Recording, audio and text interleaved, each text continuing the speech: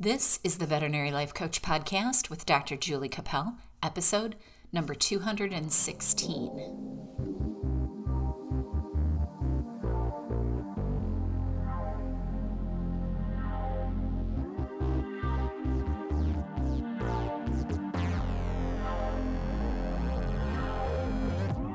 Hey friends, before we get into this podcast with the great Dr. Erin Massecar, I just wanted to talk to you for a minute to encourage you to get on my email list for my Wednesday weekly words.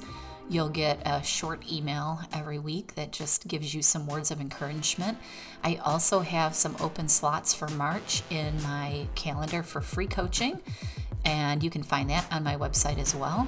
Go there, sign up, let's do a coaching so you can see what life coaching is all about. It's truly an amazing thing, and I know you'll get a lot out of it. I always get a lot out of it when I get coached. So just go to my website, juliecapel.com or veterinarylifecoach.com, and you can sign up there for both the weekly words and for free coaching. Also, I just wanted to let you know that my YouTube channel is there. It is not very well subscribed to, so I would love if you would go subscribe to it for me. Look at the videos. You can see my interviews that I've had in the past with the different people that you'll hear me interviewing on the podcast, and you can see the video from that. My daughter Bridget has been working very hard, so I just want to give her a little shout out for that. I've got a lot of great interviews coming up in the next few weeks. I just recorded today with Dr. Sue Sales, and I have Dr. Jessica Moore-Jones this Friday, and then also Paige Allen, who is a licensed veterinary technician, and she's recording with me next week. So I'll have all those interviews coming up for you soon. So look forward to that. If you have any suggestions for what you'd like me to talk about on the podcast or people that you would like me to interview, just send me an email, jacapeldvm@gmail.com. I appreciate you being here. I am honored that you are listening. And so welcome. Welcome to my veterinary life coach family. Have a beautiful week and enjoy this interview with Dr. Erin Massecar about habits. Hello, friends. Welcome to the Veterinary Life Coach Podcast. Today, I have a wonderful repeat guest for you. And if you haven't listened to his first podcast with me, I would highly encourage you to go do that. He is very insightful and fascinating and wonderful. It's episode number 205, if you haven't seen it or heard it.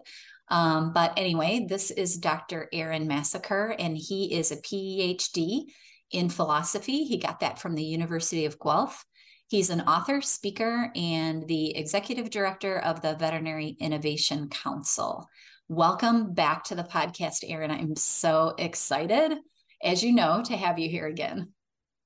I'm really happy to be back. When somebody invites you to something, it's an honor. When somebody invites you back, it's like, well, maybe something went well that last time. So yeah, well, it went really well. I listen to, I don't often, well, I have to listen to the podcast when I edit them, but I don't often just listen to them to entertain myself. And I actually went back and listened to yours. So if that's a compliment, there it is. So last time we talked about your journey into and around veterinary medicine and how you got fascinated by us veterinarians as a philosopher. There's something about that study of this brain, right? And we talked a little bit about your mission to change education in vet med, and we talked a little bit about motivation. So today we thought maybe we talk a little bit about habits and habit formation. I did a podcast a week or two ago about starting over, because we all make these New Year's resolutions, and then by the end of January into February, we're all kind of off the path already. And I just thought, in order to get those habits, you got to keep working at them and keep starting over. So I was fascinated by that. So if you're willing to talk about that, I would love you to talk about habits and how you became fascinated by them. Yeah. So I started getting really interested in habits a long time ago. I remember at one point after class, I was talking with my professor, and I remember specifically, I don't know why it's the case, but I remember specifically walking up the stairs of the college, and I just turned to him and I said, I kind of feel like those people who have had more challenges in their life tend to just be more productive and better able later on in life. And he said something like, yeah, that's true some of the time, but not all the time, right? Like a typical philosophy answer. And I was like, wait a minute, what? No, like I found this like truth. And so it got me digging into what is it that people develop when they go through challenging situations that allow them to be successful later on in life. And it got me digging into habits, right? Because if you develop a successful habit in one situation, if it's done well, the generalizability of that habit allows you to apply it to different other situations. So I found this out like personally when I went, because I lived in Belgium for a year, came back home to Canada, and then went back to Belgium for 2 years after that. And I realized that it doesn't really matter where you are. If you look for the things that make you happy, instead of just kind of reacting to your environment, you can proactively make your own happiness. So I was like, okay, well, so then what are the things that allow people to do that? And then I started digging into this guy, Charles Peirce. And so he's the one that I focused on for my PhD, and in habits in particular. And the thing that got me really, really fascinated by this stuff was the extent to which we need to kind of remove thinking in order for habits to be effective. Because we a lot of times we try to do something and then we don't have what we call willpower in order to do that thing. Like I just don't have the willpower to do it, or I don't have the motivation, or I don't have this, I don't have that. And I think to a large degree that's the wrong way of thinking about habits and how to become the kind of person that we want to become. Because that's for me, like that's the thing, right? Like that's the thing that underlies everything that I do, is like, how do I become the person that I want to become? What can I do in my environment with my friends and family and everything in order to become the person that I want to become? And it's just something as simple as setting up routines that take away the thinking. So there's all these really great books that are out there that explain how this works.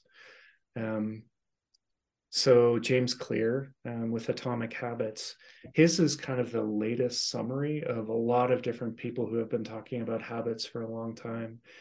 So, we can go way back to the ancient Greeks and talking about hexis and metaphysics and all that kind of stuff, but that's not probably very approachable for the majority of the population. We don't want to spend 7 years reading that stuff. But like James Clear's book, I think is really good on that. Charles Duhigg's book on the power of habit is really good on that. There's some stuff by BJ Fogg, which is really interesting. And it all starts off with this like very simple framework. There's like minor variations of it, but it starts off with explaining what a habit is and then how to make or break habits. And so what they came up with was just this cue, routine, reward cycle. Like that's basically what a habit is, right? Is there's some sort of environmental cue or internal cue. There's a routine or some sort of behavior that's associated with it, and then a reward. And that's the cycle. And once you get that cycle going, then it kind of becomes self-fulfilling. So for example, I'm thirsty, right? That's my cue. So then I go and I drink water, and then my reward is that the cue, the thirst is now gone. That model, once you start looking into it, applies to just about every single thing we do. So we're always in this like cue, routine, reward system. So that might be something as simple as like, the lights coming on, which then causes a routine, which then causes a reward, or it might be something more complicated. And then I just started reflecting on that a lot. Like, what are all the cues that exist in my environment? And what kind of routines do I have in response to those? And I started noticing things like I would get tired at around 3 o'clock in the afternoon. And then I had the choice once I became aware of the routine, because sometimes I would reach for something sugary, right? And so that was my routine, is like grabbing something sugary, and then the reward would be that I would feel better. But then 3:20 rolls around and I'm tired, right? Because of the sugar hit, right? Yeah, sugar hit. Awesome for the first 10 minutes, kind of crappy after that, right? So I started paying attention to all these cues, routines, and rewards, and then trying to direct them in more positive ways, right? So I would just put fruit between me and the candy. And so at 3 o'clock, I would just go and grab a piece of fruit because it was easier and more accessible. And so then that created the pattern that I wanted, which helped me become the person that I wanted to become.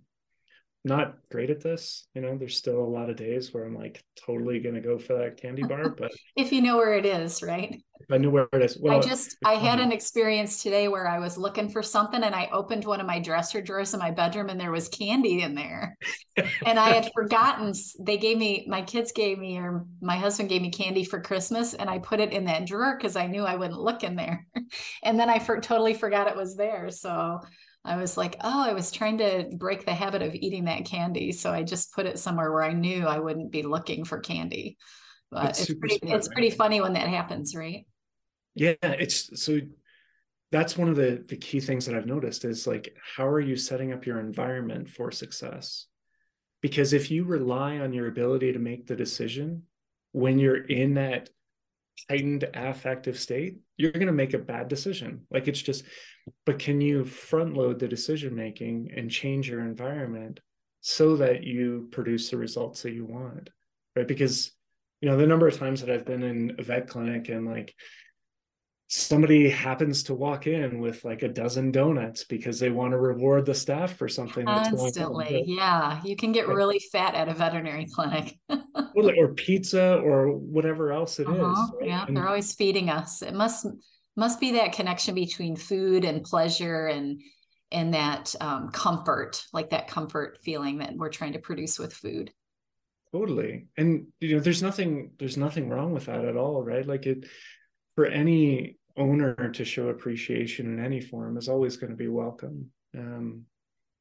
But if you decide like that's not something that I want, but it's like 7 hours into an 8-hour shift or something like that, and you're just exhausted, and somebody puts something sugary in front of you, like of course you're going to eat it, right? Right. But the really fascinating thing about that is that I noticed that some people would create rules for behavior for themselves. Like, one rule could be something like they don't eat sugary things while at work, right? And it's not a general principle. It's not a sometimes yes, sometimes no. They've made a rule for their own behavior, and so they just don't do that stuff. Like, the dry January, right? Like some people are just like, I do not drink in January. And it's a rule. And it's so much easier because you don't have to make a decision. It's either the rule applies or the rule does not apply. And so they don't have to think, well, maybe this time it's okay, or maybe next time it's going to be okay, or anything like that. And so much of good habit development is just eliminating the need for making a decision. Because if you eliminate, you're going to make the wrong one, right? Right, you just open yourself up to risk, right? And so what can you do to offload decision making to some other time when you're in a better state to be able to make those choices? Yeah. So that's a kind of some of the stuff that I found like just fascinating. There's a bunch of other like tactics and strategies that you can use in order to get better at those things, but those are some of the kind of background things that have influenced how I think about habits now. Yeah, I think there's something that gets hijacked, and I think it takes time to retrain it if you're trying to retrain out of a really bad habit. But some of it is like just always there. I use this example on the last podcast when I was talking about starting over with trying to create I have a habit, and I've had it. I don't even know how long. It's so automatic, but I have a habit of turning on the water when I'm brushing my teeth. and just letting it run. Mm-hmm. And I don't know how it started or why I do it. Like, I have no idea, but it's so automatic. I'm having a really hard time breaking it. Like, if I go to start brushing my teeth and I look at the faucet, I start to reach for it. And then I'm like, nope, leave the water off until you're ready to rinse the brush. But it's hard. Like, my brain is so hardwired to flip. If I'm thinking about something else and I walk in there to brush my teeth and I've got my mind over here, I'll notice that the water's running. Like, I turn it on before I even think about it. So I was reading about habits and where they are in your brain. And, like, can you tell us a little bit about that? Because when I started reading that, I was like, well, that's why I can't keep the freaking water off. And I just like, I get mad. I'm like, look at all the water. It's just running, like, for no reason while I'm brushing. It's just running. And I don't know why I do it, but I'm trying so hard. Like this, I said in January, I'm like, all right, this is happening this year. I'm not turning that darn water on. Like, and I've tried to break it before. It's just so ingrained. It's weird. It's a weird habit, but I think it's fascinating. It's yeah. So the abilities that we have now in order to understand kind of where habits are happening is really fascinating. So yeah, there's a podcast by Andrew Huberman. I love him. So good. It's so good. Yeah, he's a super smart guy. So he's the one who has the background to be able to talk about this stuff. But from my understanding of what he's said and some of the other things that I've read, basically what happens is that any sort of like planning, any sort of like imagination, projection, planning, any of that kind of stuff happens in the prefrontal cortex area of your brain, right? And so it's the higher cortical functioning of the brain. And then once you've gone through enough repetitions of it, either mentally or physically, it moves down into the hypothalamus and the amygdala. And it's at that point where it becomes routine, right? And this is exactly what we were talking about before, is that you're offloading decision making. Because if you had to make a decision for every single activity that you performed, you would be so overwhelmed that you just wouldn't be able to function. Yeah, And like taking a drink of water, driving a car, something that you do constantly, brushing my teeth. yeah, all of those things. Like if you had to make a decision over every single one of those, it'd be impossible. So you offload that, but then the problem becomes, how do you then take that out of the lower brain functioning area and put it into the higher brain functioning area? And so then you have to develop your own set of cues to make you self-aware of those activities. Yeah, I think it's in the same podcast where he talks about how you can put two habits together that say you already have a habit of something like you're turning on the water, right? And that's, for you, that's a negative habit, right? But then can you put a positive habit next to that? So maybe there's something else that you could be doing. I don't know what that might be at that particular. I know, it's such a weird habit, right? Like, it's really hard to work on. If it was like eating sugar, like those habits are easy, but this water thing, it's so weird. Yeah. So something like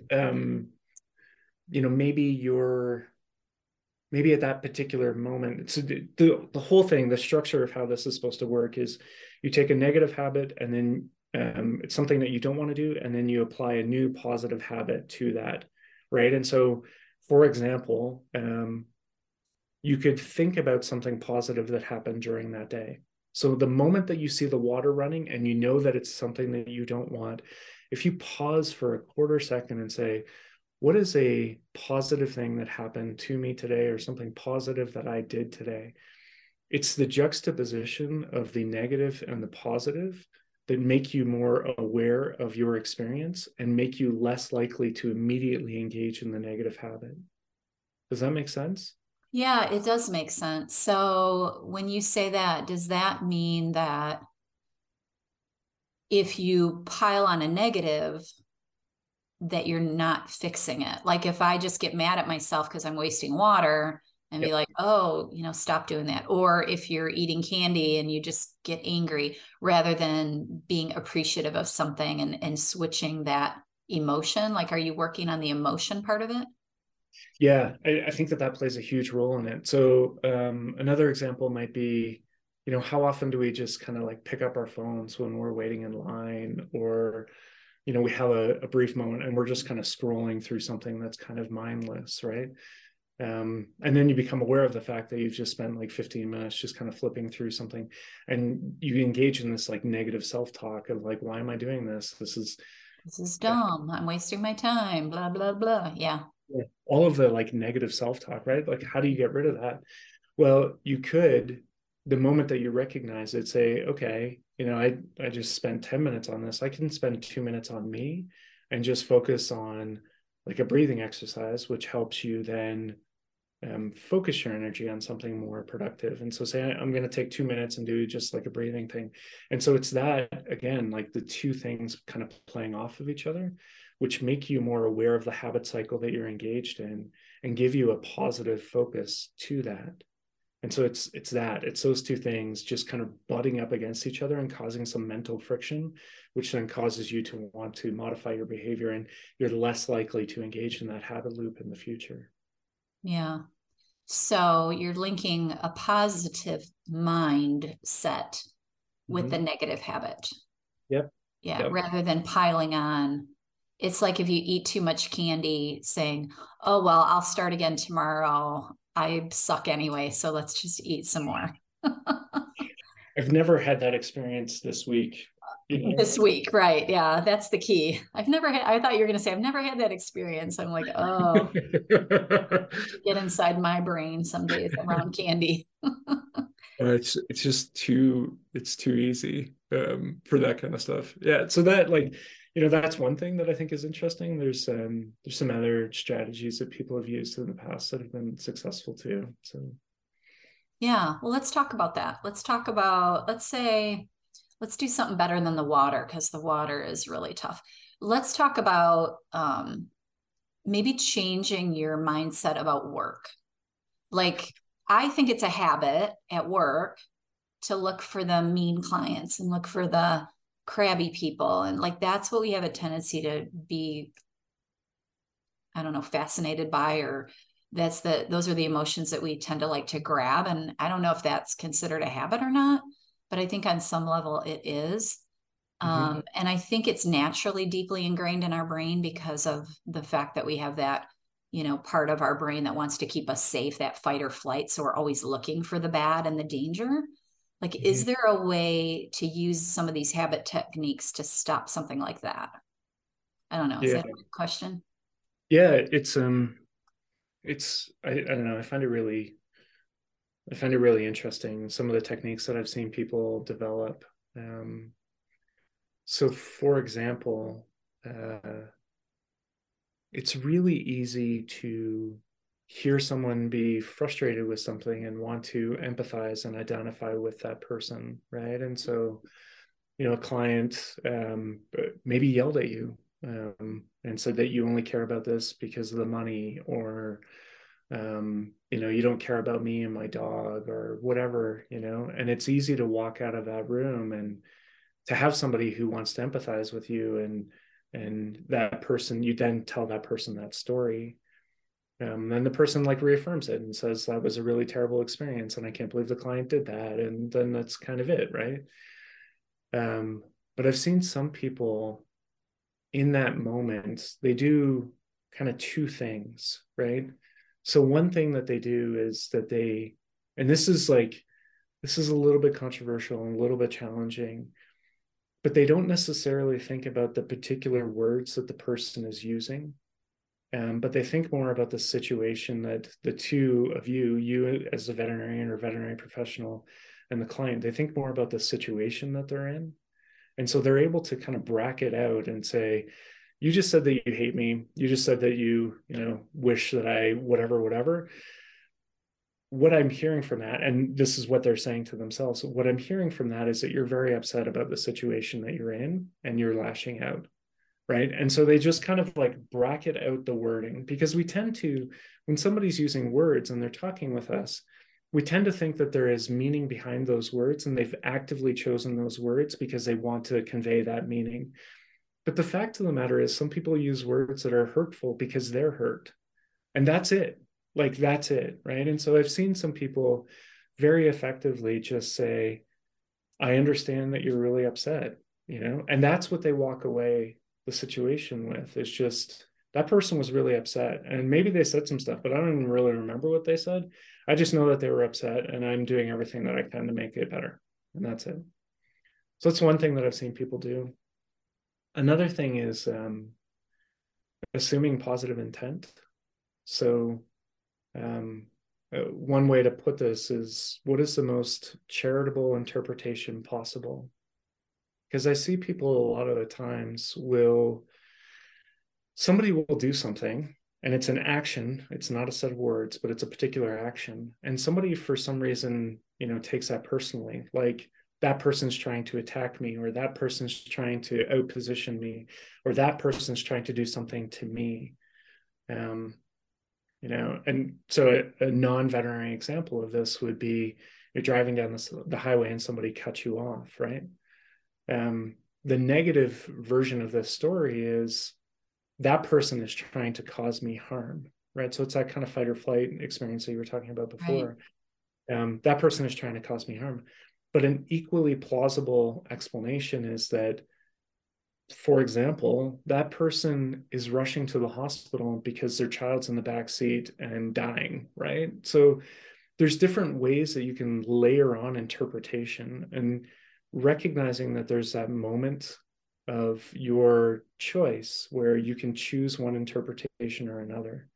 Like, that to me is incredibly powerful. And what's most interesting about that is that the more that you do it, the easier it becomes. And so if you are always saying, oh, these people are trying to hurt me, or this client hates me, or whatever, it's so much easier to engage in that narrative. And so the confirmation bias kicks in. And so you're not really thinking that you have a choice, but you do have a choice. And every single one of those moments is, you have a choice. So I'll give a bonus one of a third habit set that I've seen people use is, at the end of the day, sometimes we have a tendency to kind of come home and share with our partner about all the negative things that happened that day. It's kind of like this unloading experience, right? The venting. Yeah, venting, right? As though there is this built up pressure, and it requires and you have to let it out. And like, that just doesn't exist, right? Unless you have a personality, a high I, Enneagram 7, like, we have a harder time keeping it in. Sure. Yeah. But it's true. It's true. There is always a choice, right? And for those, like, sometimes for me, like, there's been some really not great things that have happened. And part of me is like, I see the fridge full of beer downstairs, and I'm like, oh yeah, that's the solution, right? But I walk past my bicycle on the way to the fridge full of beer, and I'm like, that's the better choice.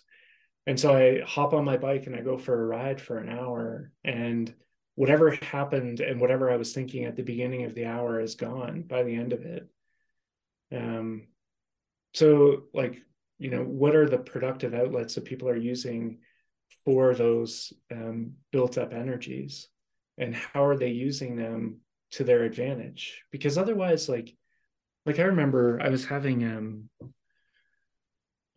a disagreement with some people at work, and this was years ago. And I was coming home from work, and I was really frustrated, and I had this like negative energy built up inside of me. And I just kind of said to myself, like, why am I letting them do this to me? Like, I have the control over me, but I'm giving them the control over me. Why am I letting them do this to me? And again, it's just that like second of reflection and saying, is this the self that I want to be? Yes or no?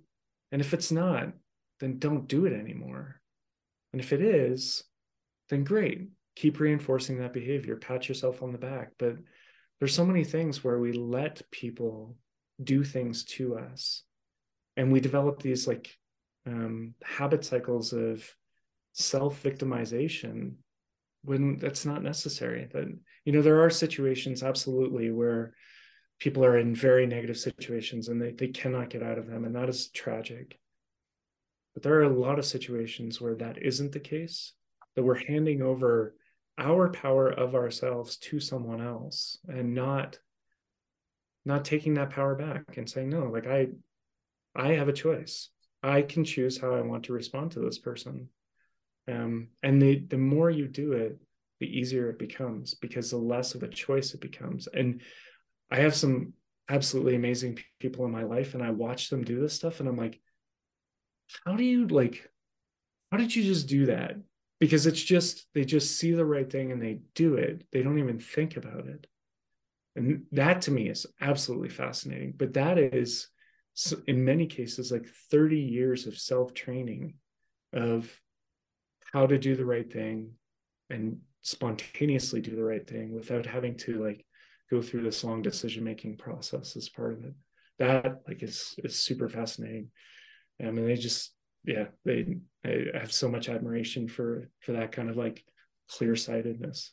Well, I like that you talk about how we always have a choice, because I think when I was being trained in the coaching and trying to learn, I mean, I've always kind of been into all this self-help stuff, so I have a lot of background in it, but just offering to people that, it feels very automated. Like your brain is very good at picking up habits and hanging on to them, like my water thing or the driving or, whatever. Like I can write, like you're talking and I'm writing without looking because I know how to write. And I'm like, oh, I got to write this down. But just that training, but we can retrain pretty much anything, like I know on the last podcast, you talked about how your mom was a smoker when you were a kid, and both of my parents were. And, bad. Like my dad he smoked constantly. And especially when he picked up the phone, and then the old days you had a cord that attached you. So he'd always have the phone and he'd be looking for his cigarettes. And I vividly remember that as a kid. And, he quit at some point when he decided it wasn't good for him anymore, and he hasn't done it since. But he still, when he gets on the phone, like he can't sit, he like has to walk while he's on the phone. So I know it's still there. I know there's that little like habit that he broke. And so when I'm talking to people about trying to change their mindset about veterinary medicine or about work or about how clients are treating them, when you say switch it, mm-hmm. It sounds simple. Mm-hmm. But to understand how difficult it can be, but that it can still be done. Because I have so many people tell me when I'm coaching them, oh, well, my brain doesn't work that way, I can't do it. I'm like, well, you absolutely can. First, you have to notice it. Like my water habit, I'm sure I haven't noticed it for years.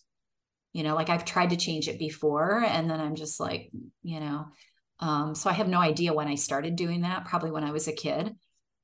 But to know that you can, if you work hard enough on it, that you can change it and then make that habit ingrained. Like you said, people have been working on it for 30 years. That's why they're so good at it. Mm-hmm. Yeah. It's interesting. Like another approach. So there was the like kind of juxtaposition approach of like the negative habit and the positive habit. Right. One that BJ Fogg talks about is called tiny habits. And so the purpose behind that is to take something that seems like a major commitment, right? Like perhaps psychologically you're committing to never turning on the faucet again when you're brushing your teeth. And every single time you're like, oh, this lifelong commitment has been I failed again. I'm such a failure.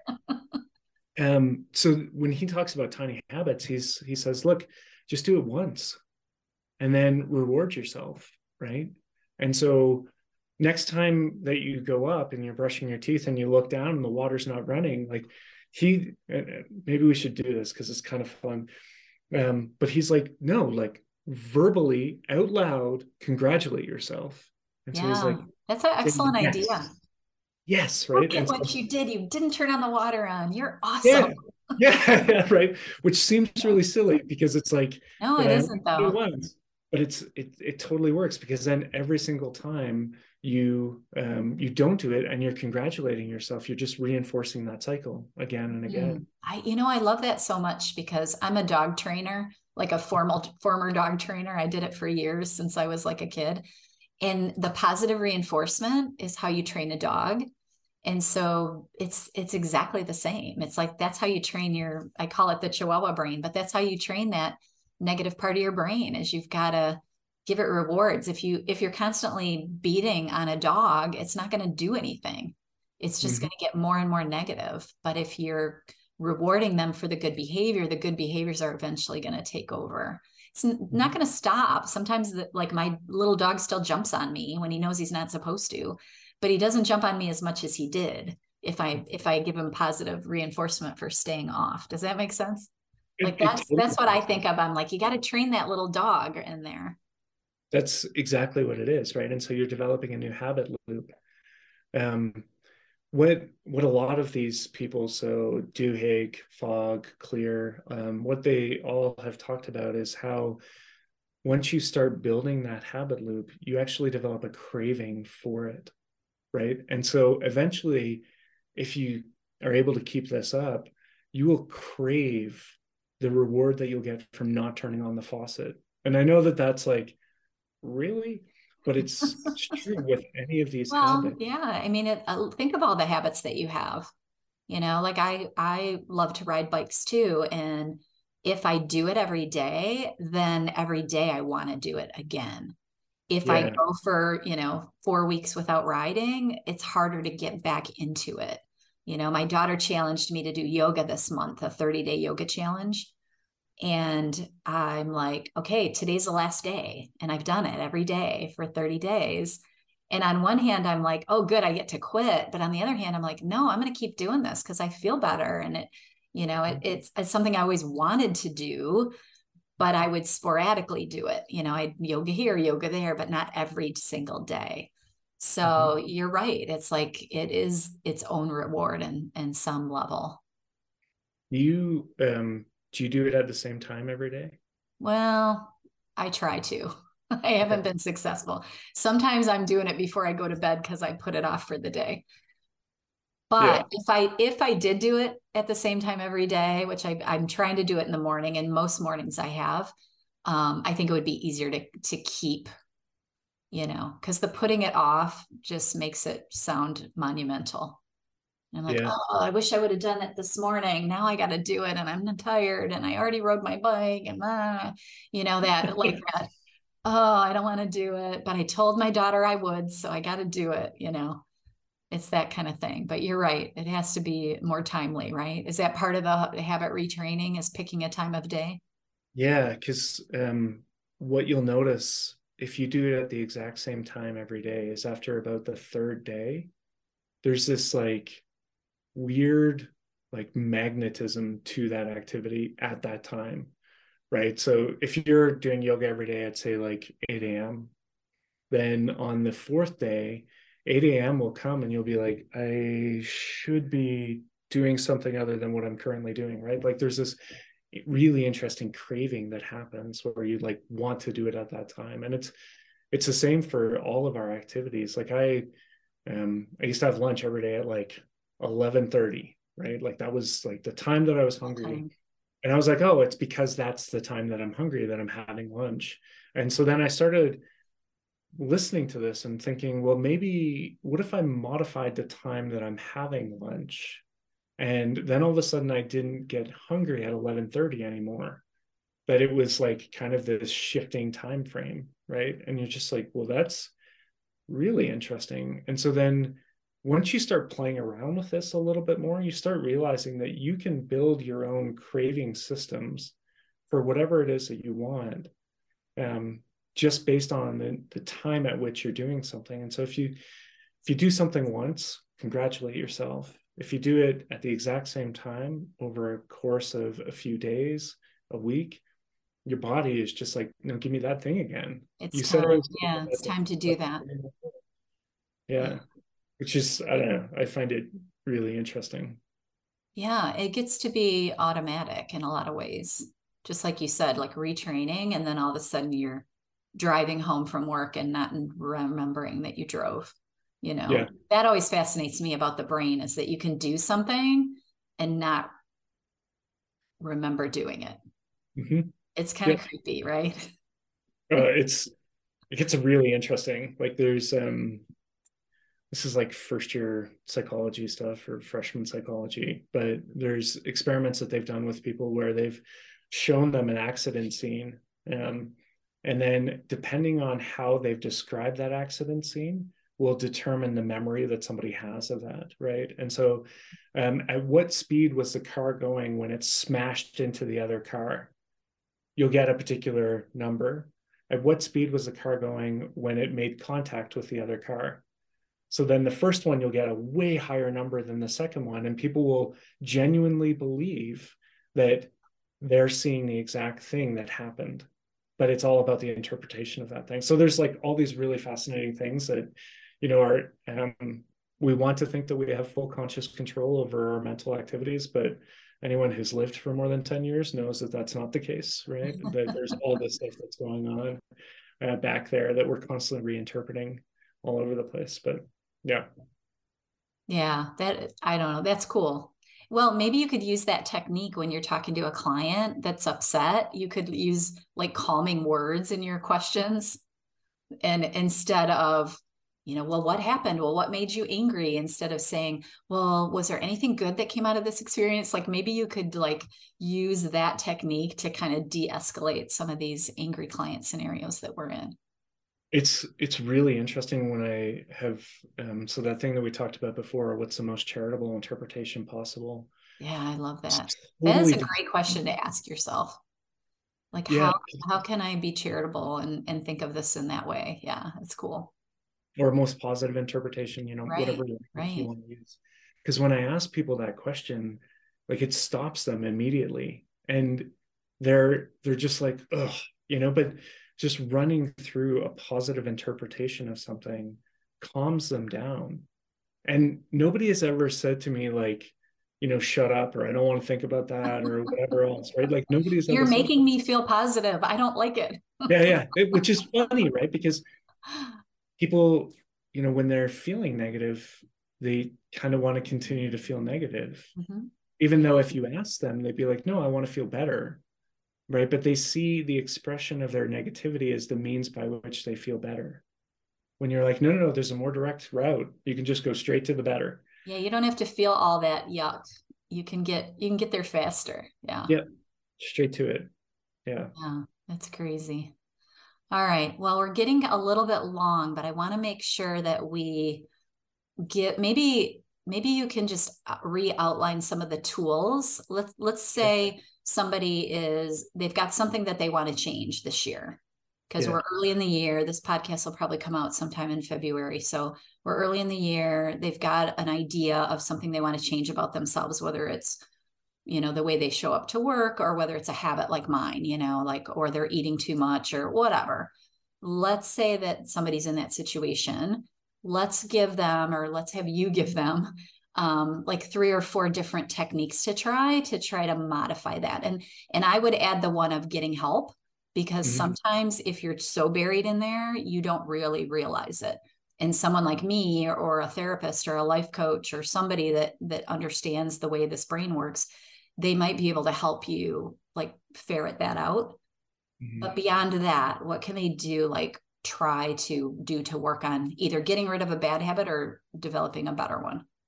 Yeah. Is that too loaded? No, I think that's a great question. I know I'm long-winded. It's good. It's really good.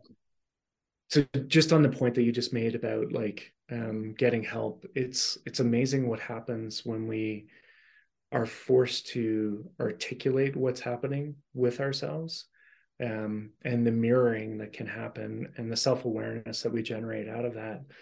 And sometimes people will just ask the question like, but does it need to be that way? And you're like, well, of course it does. No, it doesn't. You're right. It doesn't need to be that way. Right. Right. So Yeah. I absolutely agree. And it sounds like you would be a wonderful person to talk to about this. Well, So not for everyone. It depends on who, it depends on your personality, I guess. sure. The way that would break it down is, what are the things that you can do before, during, and after in order to build the right habit set. So one thing that we didn't talk about Like is something called implementation intentions. And it's using the imagination to think in advance of the situation, what might happen in the situation, and how you might respond to it. Because sometimes we'll get into a situation and respond in a way that we would not have responded if we had the time to reflect on it. I shouldn't have said that thing, or I shouldn't have done that thing, but that person just made me so mad, right? Like that's a pretty typical response for all humans. But if you can imagine, okay, what's going to happen in this upcoming situation? What are the things that somebody is going to say? And how am I going to respond to these things? And you kind of play out a few different scenarios. The more detailed you can be, the better. For me, when I'm going into what I know is going to be a hard conversation, my heart rate goes up, my hands are sweating, like all of those things. And so knowing that that's going to happen, what are the things that I can do to mitigate those as much as possible in order to have a clear head about exactly how I want to think through and work through that situation with the other person? One of the simplest tactics in that is like, well, you find the common ground with that other person, and then you work from there, and it like de-escalates things really quickly. So I often use that. So that's implementation intentions. That's something that you would do in advance. Another thing to do in advance, we talked about rule generation. Who are you, and what kind of person are you trying to become? What kind of rules do you have for your own self? Maybe a rule is, I will never yell at another person. I will never yell at a client. Or I will not allow a client to yell at me, right? If I'm standing there in the exam room and a client is yelling at me, then don't try to talk the person down or anything. Just say, I'm going to step out for a few minutes and I'll be right back, right? So that it doesn't escalate. So implementations, rule generation, also a clear understanding of the why. Like, why are you trying to develop this habit? Why is this important for you? What do you get out of this? Is it a feeling of like self-satisfaction, gratitude? Is it, just feeling better in general? Does it produce better outcomes? So that can be incredibly helpful. Those are all the things that fascinates me, because I was thinking about the yoga thing. It's like, why didn't I do it before every day for 30 days? Mm-hmm. Like, I would do it, but not every day for 30 days until my daughter asked me to. And then I had a really strong why. It's like, well, I told Bridget I would do it with her. Like, I promised her that I would do it every day. Even though she's in a different city, I've got to do it. Like, she wouldn't know. I could lie to her, but I'm not going to do that. So I think when you say know your why, it can be something simple like that. But then to continue the yoga journey every day, then I have to come up with my own why.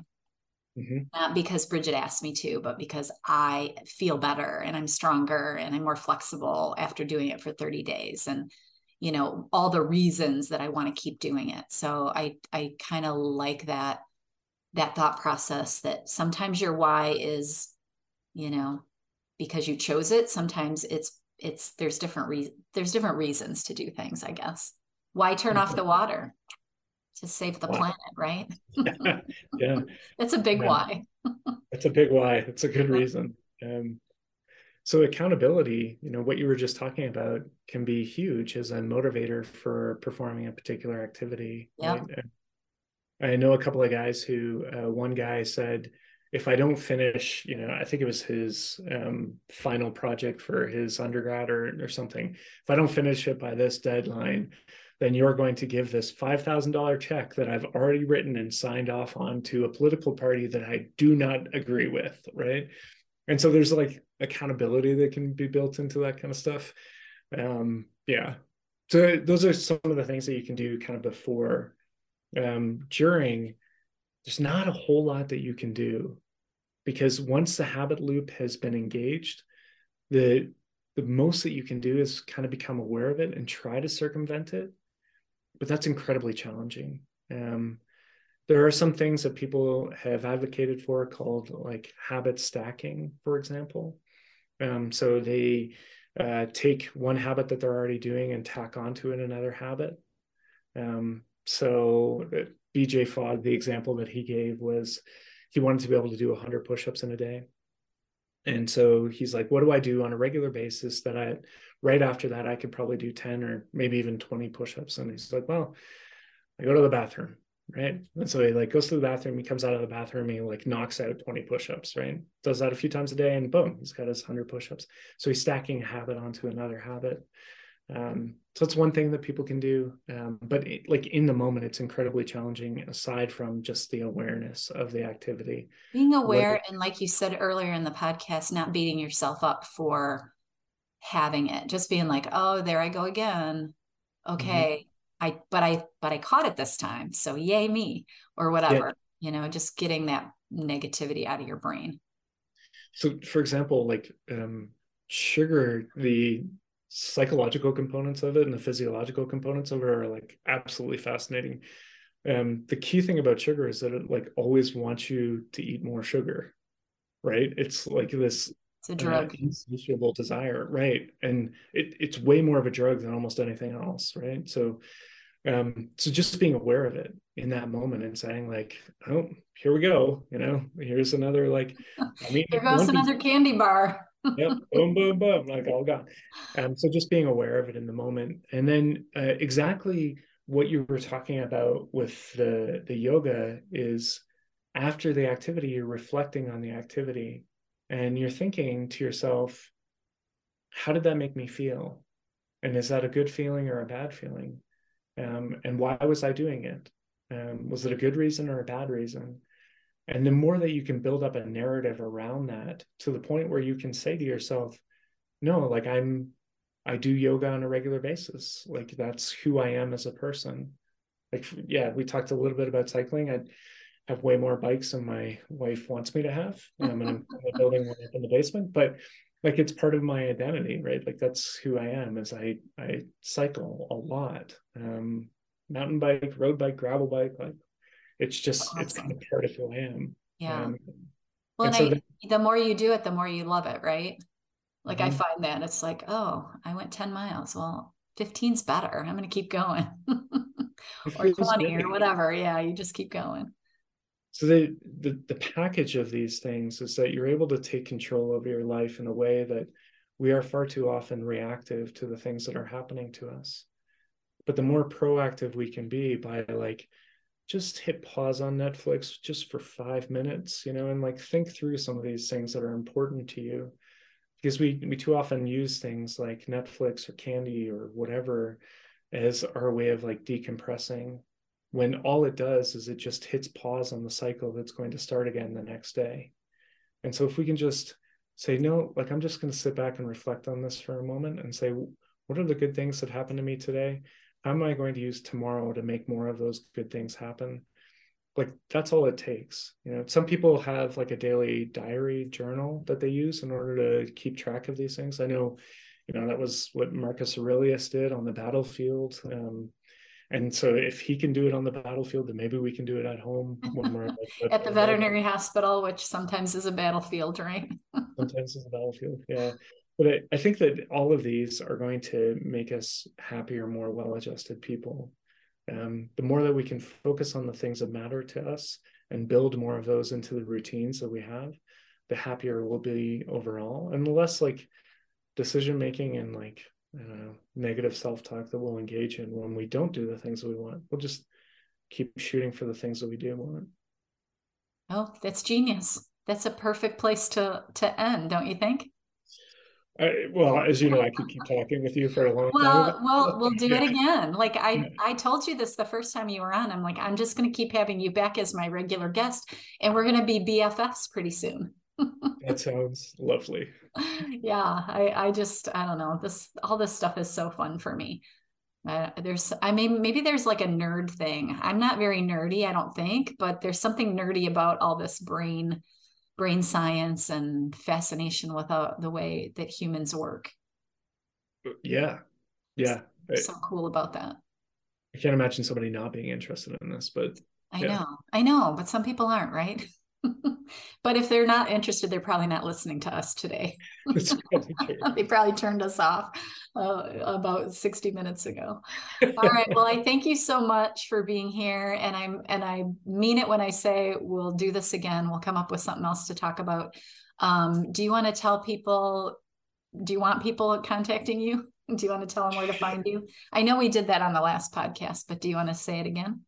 Yeah, LinkedIn is definitely the one that I'm most active on, although my activity level is not exactly very strong, but LinkedIn is definitely. That's because you're doing more important things. You're writing and training your brain to be better. This is true. But yeah, so LinkedIn is good. Awesome. Yeah. Thank you so much. I really appreciate it. It's been great, delightful, wonderful, all the things. It's a lot of fun.